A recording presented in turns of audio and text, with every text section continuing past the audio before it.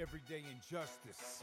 Too many wrongful convictions. Corruption has infected the criminal justice system, leaving too many people helpless, fighting for their lives. Instead of receiving justice, people suffer. Is that why they say justice is blind? Hello, and welcome to the Everyday Injustice Podcast. I'm your host, David Greenwald.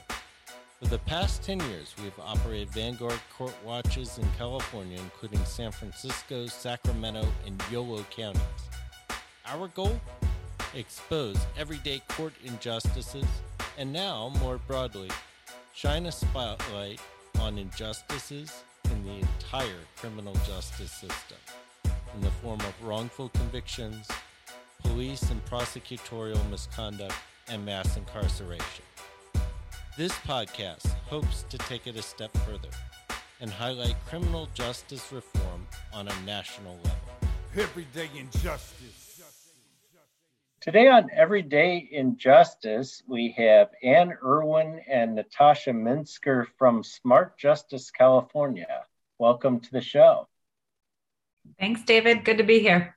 It's great to see you.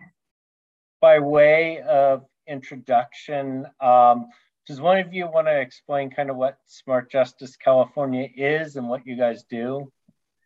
Sure. Smart Justice California works to elect folks to local and state office in California who will champion criminal justice reform. We work at both the state and the local level in elections. Anyone who pulls levers on the shape of incarceration and criminalization in California. So legislators, the governor, the attorney general, at the local level, prosecutors, to be sure, sheriff's races now and again. That's one arm of what we do. The other arm of what we do is policy work and public education to support that. So have a robust legislative program in Sacramento, and at the local level, work with our elected prosecutors and sheriffs and occasionally city council members to help them implement the policies that are on their wish list, so they're not reinventing the wheel every time. So that is the bulk of what Smart Justice does. Okay, and what are some of the issues or bills that you guys are pushing this year as we just start 2022? Natasha, you want to take that?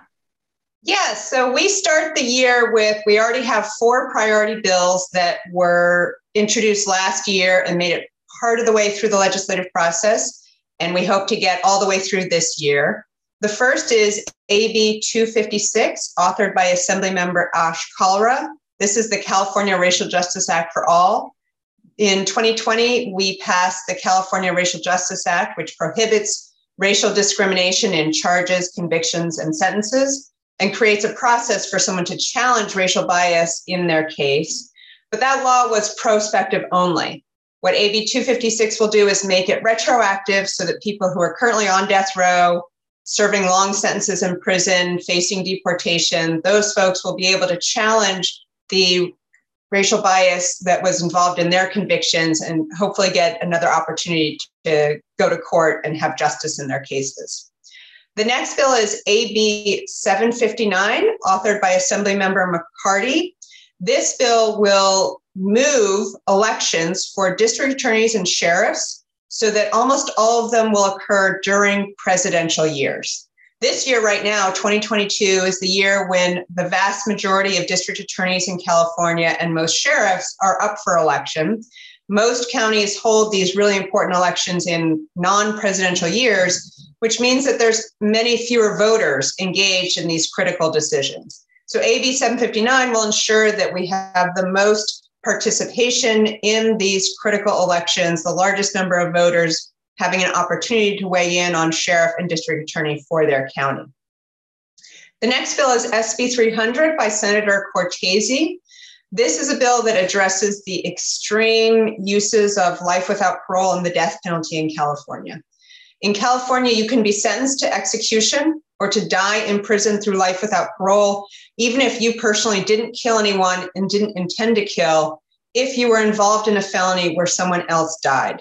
And so we are sentencing people to the most extreme sentences in the world that don't exist in most of the world, we're applying those extreme sentences to people who didn't actually kill anyone and sentencing them really based on someone else's crimes.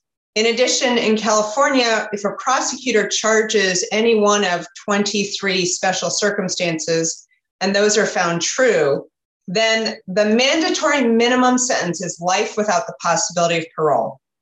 The only other sentencing option a judge has in those cases is execution.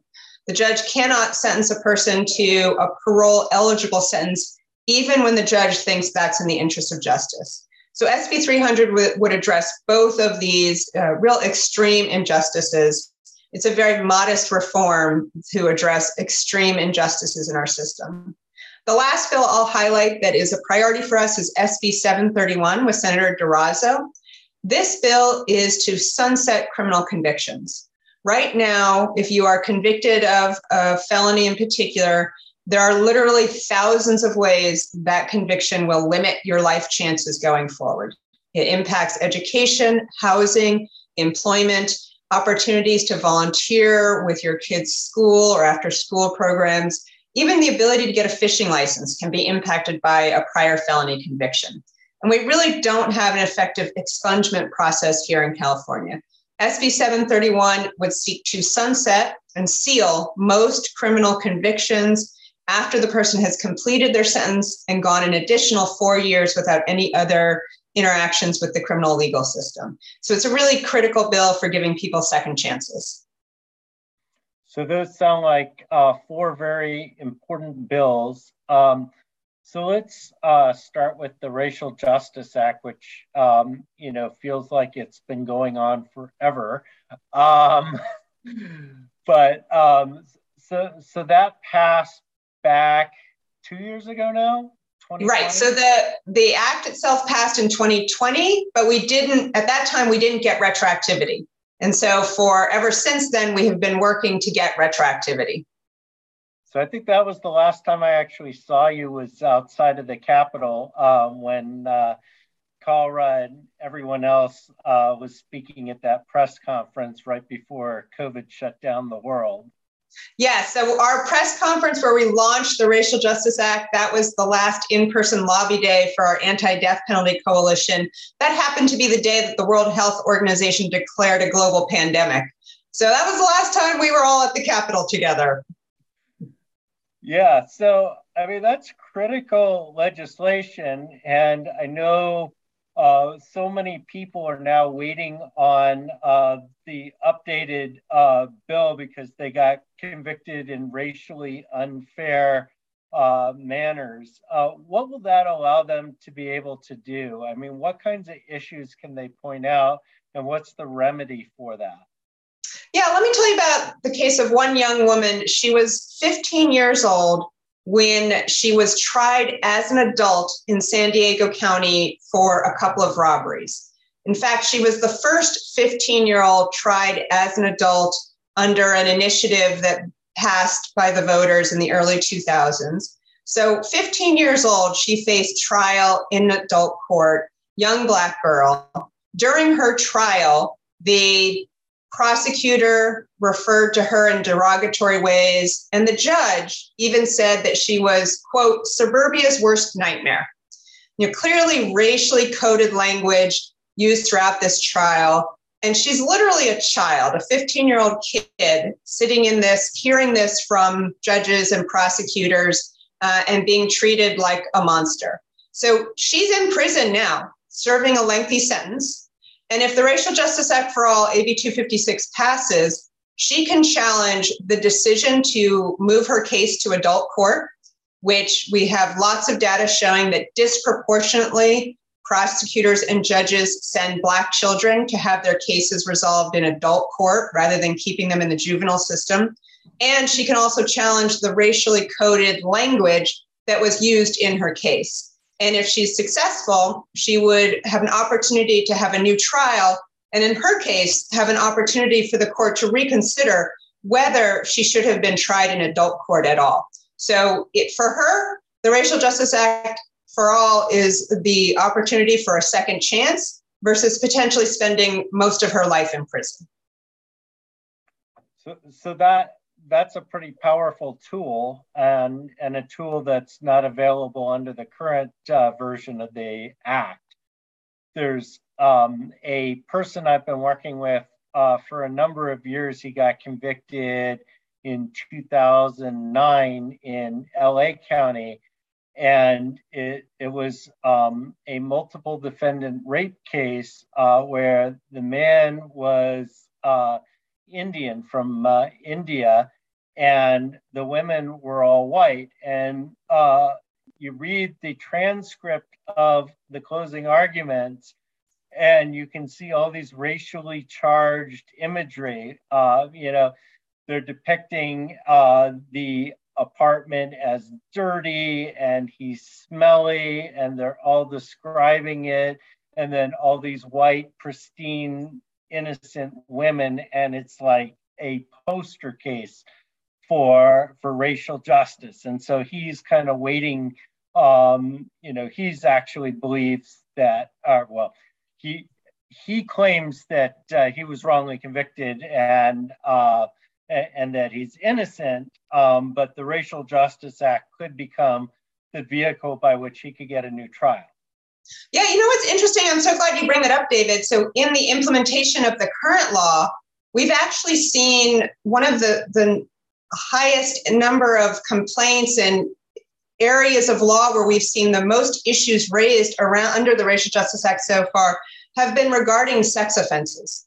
So we have seen, for example, one of the first successful challenges under the Racial Justice Act was a young Black kid who had consensual sex with a teenage white girl, and he was charged with statutory rape based on a consensual interaction. And the data showed, to no one's surprise, that the district attorney was prosecuting Black boys for consensual encounters with white girls disproportionately. And that case eventually got dismissed. We've heard allegations of judges and prosecutors saying that Latino men are more likely to be child molesters. Even a judge, saying to a defense attorney in the case, well, in my experience, Latino grandfathers are, quote, like this, right? So what's interesting is that we were surprised, not what we expected, but the number of racially biased derogatory statements and the disproportionate charging that's involved in sex offenses is really, really significant. And one of the things about the Racial Justice Act, Part 1 and Part 2, is, it's so hard for us to, in an individual case, show that the charging decision, the plea offer, the sentencing decision by the judge is infected with racial bias, right? When you're looking just at that case, because there's no smoking gun, there's no explicit, use of an explicit racial slur, for example. And the Racial Justice Act allows us to zoom out and say, there is perhaps unconscious bias, systematic bias going on in this office. And we don't have to lean on an individual case or anecdote. We can just look at the numbers and look at the data. And that is a really powerful tool that will help us, as I was a former criminal defense attorney, a former public defender for a long time, like Natasha. And, you'd have these maddening where you knew you could feel what was happening under the surface or happening systematically, but you had no way, no bone to chew on in getting justice for your client. And Racial Justice Act finally gives you something to chew on in saying what's happening here is racially biased and the law actually bars it. So it'll be quite helpful in courthouses across California. That's absolutely right. I think one of the most powerful things about the Racial Justice Act is that it is a vehicle to change the culture in our courts. It on one level, it gives license to attorneys, defense attorneys, to challenge the racism they see and confront racism in our courts. But on a broader level, it is the law that judges and prosecutors must follow. And it is now their ethical duty to also challenge racism in the courts. So prosecutors, judges, defense attorneys, even police. I have been involved in training all of them on the Racial Justice Act in different counties. And I think that is the fear that those law enforcement and judges felt when the law was first enacted. I think for some of them, at least, it is transforming it into this actual empowering idea that part of their job in standing for justice is to stand against racism, and that they have the ability together to change the culture of our courts. So I wanted to move on to the AB 759, which I think I have decidedly mixed feelings about, because I suspect that people that are off cycle are going to end up being elected for a 6-year term to get it on the presidential cycle, which means I'll be stuck with my DA for 6 years should he win re-election this year. But looking at the bigger picture, why is this a big issue? It seems like, backing up like half a step here, it seems like over the last 5-6 years, I went to ACLU events 5 or 6 years ago, and they talked about the fact that most DAs are never challenged. And even when they are challenged, most DAs win their re-election. And we've seen now in county after county, contested elections. We're tracking like 6 really hotly contested DA races this year. And so that culture has changed a little. Do we need this extra tool? We do. I'll sort of provide some contrast. The one district attorney or sheriff race that is on the presidential cycle, there's only one in the whole state, and that is the Los Angeles district attorney's race and office is the only one on the presidential cycle. And, we all know the story of what happened there, but, George Gascon went home to Los Angeles, challenged a very powerful incumbent who identified as a Democrat. And the only reason he was able to get the kind of voter attention shining on Jackie Lacey and her reign was because it was a presidential cycle and voters were paying attention to the race. So, we sort of take that win and we contrast that to the last DA cycle in California, which was 2018, when 56 of the 58 district attorneys were up for re-election, all but San Francisco and Los Angeles. And it was very difficult. It makes incumbency advantage that much more powerful and difficult to overcome when you are in an off cycle. So while there has been increased attention paid to these races, and there are more and more really smart and courageous candidates jumping in to challenge incumbents up and down the state, why not move the elections to a cycle with the most voter participation? And I think that's why Assemblymember McCarty supports this and is championing this, and that's why we're making this a priority. Any thoughts, Natasha? You are right that the transition period would be a bitter pill to swallow, but sometimes you got to take that medicine to get to a better place, right? And the ability to have a more diverse electorate engaged in what is one of the most important elections in our criminal justice system. I think hopefully that helps that bitter pill go down.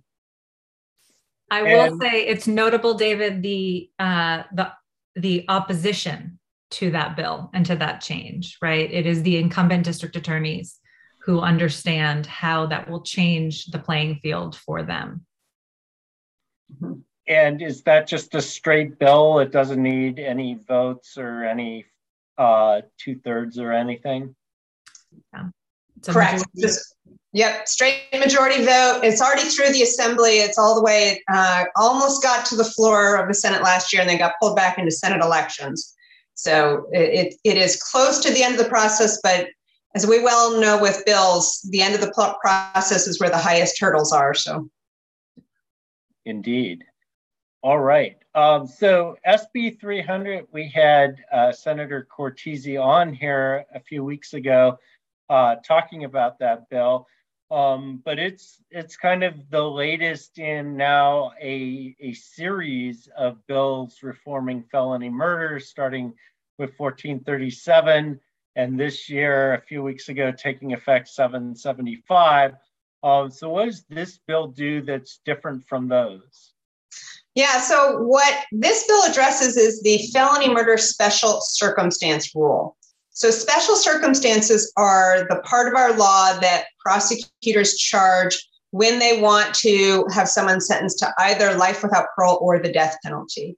And all of our prior reforms in this area of felony murder address the area of straight first degree, second degree murder, situations in which a person can be sentenced to 15 or 25 years to life. But those reforms didn't touch the felony murder special circumstance rule. And the reason for that is because the special circumstances were enacted by the voters. And so in order to change the felony murder special circumstance, we have to get a 2/3 vote of the legislature, a very high hurdle. So that's what SB 300 addresses. Right now, under current law, the standard for charging an accomplice, someone who was involved in a felony where someone died, the standard for charging that person with either straight first degree murder that would result in a sentence of 25 years to life, or first degree murder with special circumstances, which can result in life without parole or the death penalty, the legal standard is exactly the same. It's totally up to the prosecutor which of those charges they want to seek. And when the person, if they are convicted of the special circumstances, the judge's hands are tied. The judge can't sentence someone to a sentence of 25 years to life with the hope of seeing the parole board. They must sentence them to die in prison through life without parole or through execution. And so this is an extreme injustice that we're trying to address here. And the reason it has so far eluded reform is because of the very high hurdle of the 2/3 vote. So let me ask you this. A year ago now, sorry, the time is like strange these days, but I think it was about a year ago, I was covering a 1437 case in Yolo County. And basically, the judge ruled that because there was a special circumstance finding that the guy was the actual killer, he was ineligible for 1437 consideration, even though there was pretty sufficient evidence to show that he wasn't the actual killer. Is this something that can address that, or is he going to have to go a different route? He probably needs to go a different route. So there's the felony murder special circumstance that SB 300 is specifically trying to reform only applies if the person was an aider and abetter, an accomplice, not the actual killer. So if in the case you're describing, if there's another special circumstance that was charged that required proof that he was the actual killer, then that special circumstance would remain in place and this law wouldn't impact it. And it's also true that in order to get the bill out of the Senate, we had to take out the retroactivity portion. So SB 300, as it's currently drafted, only applies prospectively. So we have to get SB 300 across the finish line, and then we will have more work to do to go back and help individuals like the one you're describing. It is also potentially possible, I will say, that we do have the vehicle now of second look sentencing. Under second look sentencing, a district attorney can request that a sentence be recalled and that a judge reconsider and impose a different sentence. So that is an option in cases like the one you described. But of course, the district attorney has to be on board with that, which it doesn't sound like they were in the case you're describing. Not in my county. Yeah. David, they were still fighting. Oh, sorry, Ann, go ahead.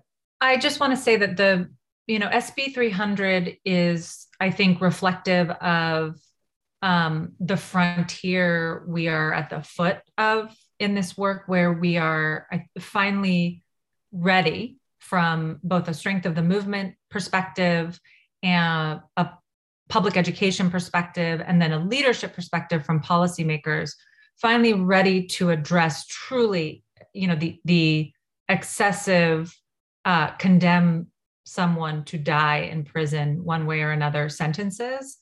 And our hope is that we, really sort of venture into this frontier with gusto over the next few years and begin to do things like give judges the discretion of whether or not they sentence someone to die in prison or a indeterminate sentence that gives them a chance to go in front of the parole board. But this, I think, will be one of a series of different reform efforts that really gets at what we are an outlier in the United States in our ability to and practice of taking someone who is typically quite young and saying you can never be redeemed and should never be able to re-enter society, no matter how different you are 20, 30, 40 years from now. It's a practice that Europeans look at us and think that we are barbaric. But I think we're at a place in California I'm grateful for, that we can really begin to have those hard conversations about whether this is something that is humane and whether it serves public safety. And just to point out, Anna's right that the average age of someone sentenced to life without parole in California was 19 at the time of the offense. So most of the people sentenced to life without parole are literally teenagers. All right. And finally, SB 731, which I'm not familiar with, but looks like a very important piece of legislation because it would actually end the ongoing terms and conditions. Am I correct there? That's right. Basically, if you're convicted in California, particularly if you're convicted of a felony, it is essentially having a scarlet letter on your head for the rest of your life, right? It is, in most cases, that conviction is going to follow you in everything you seek to do: employment, education, housing, even things like being able to get a barber's license. That is made much more difficult if you have a felony conviction. So the goal here is to recognize that when someone has completed their sentence and they have moved on, then we need to have sunsets. We need to actually have those criminal convictions no longer impact every aspect of their life, and that it's appropriate for this to have a more robust record sealing expungement process here in California. So we do have some automated record sealing that happens in California. SB 731 would expand that to apply to many more cases. We also have discretionary record sealing where the individual has to go to court and petition the court.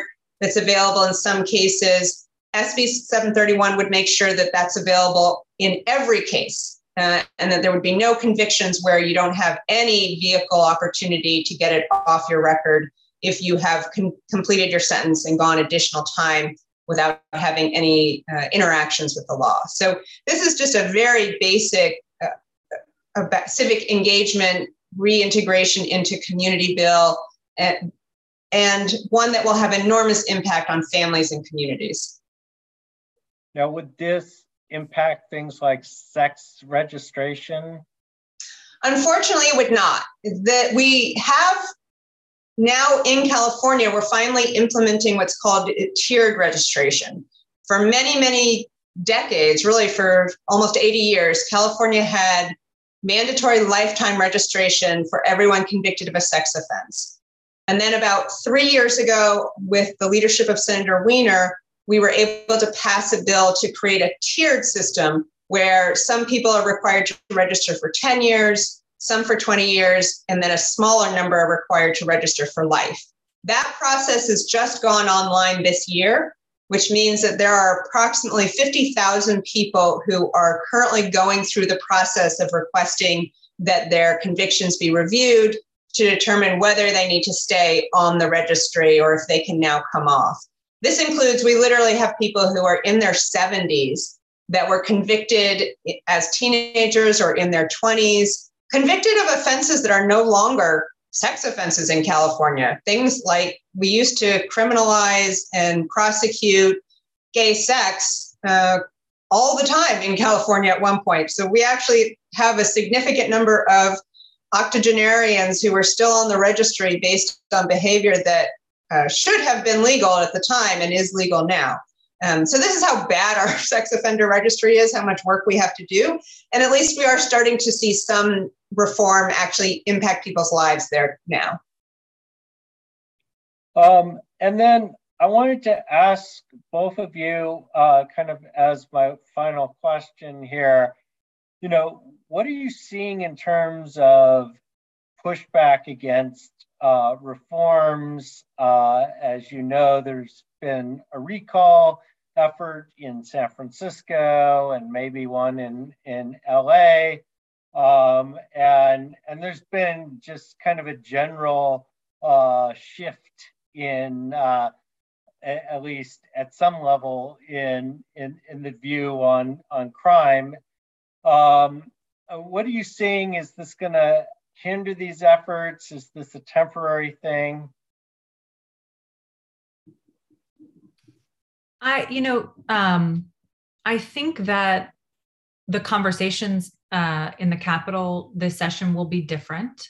But what we can share, some things that have become clear to us over the last couple of months is that our allies, our policymakers who are with us on course correcting criminal justice in California, are not ready to cede any of the progress that we've made over the last few years. And they're reaching out not to question that progress, but to say, hey, can you help me talk through these issues with my colleagues and my constituents? So I think, what's clear is that up and down California, people are feeling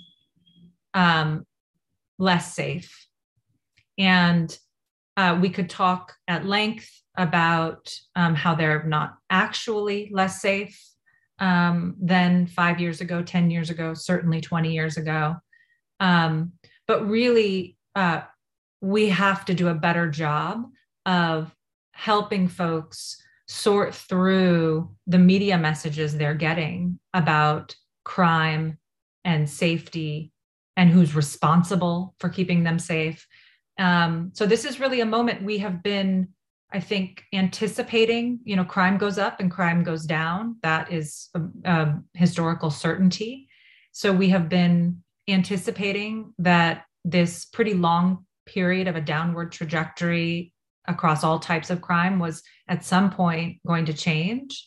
And this is really the time for us to shore up our capacity to communicate with Californians about the ways in which criminal justice reform actually keeps them safer in the long run. And we really need to give our allies at the local and state level the support they need in having those conversations as well. They're ready to hold the line with us. We just need to make sure we equip them with what they need to do that.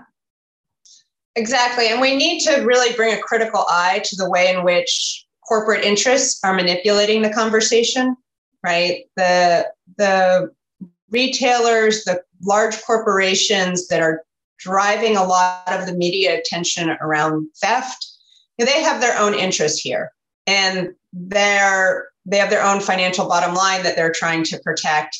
And it's not, their goals do not align necessarily with actually what we need for public safety or what's in the best interest of communities. And when we look at the data, as Anne said, certainly there's lots of reasons to question the assertion of retailers and commercial interests saying that there's a new problem with retail theft. All the data indicates that actually there has been no significant change. Where there has been a real change is actually in homicide rates in California. There's a genuine increase in homicide rates. And yet, if you look at the media coverage, the vast majority of it is talking about thefts at fancy stores or chain stores or the theft that impacts corporations. And that's not an accident, right? That's because those interests have media operations, PR firms that are getting their messages out there and dominating the airwaves. we should be having a serious conversation about the increase in homicides that's occurring in some communities and what to do about that.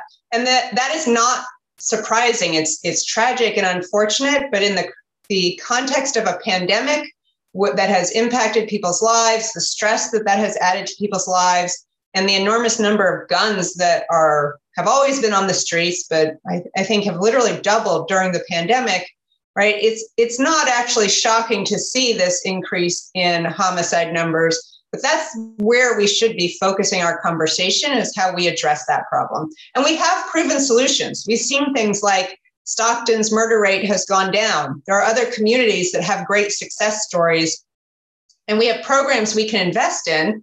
And the state has started to do things like last year's budget includes $200 million in funding for violence intervention programs. The unfortunate thing is that here we are 7 months later, and none of that money has hit the streets, right? So that we need to actually put more action behind our words and start addressing those public safety needs, which critically impact communities of color more than any. I'll say, when Natasha talks about the corporate interests, we typically, when we talk about corporate interests in criminal justice, we talk about private prison companies, but they're, looking at the different types of media companies. Fear is incredibly lucrative for them. And that's everything from the local nightly news. If you were to turn on Fox LA, for example, they are trying to push out crime, fear stories as much as possible because it keeps people glued to the nightly news. But that's also true of app-based media sources like Nextdoor. Nextdoor also has an interest in you staying glued to that app and those push notifications.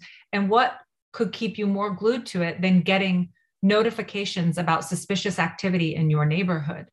So, the corporate interests, the profit interests abound in this space.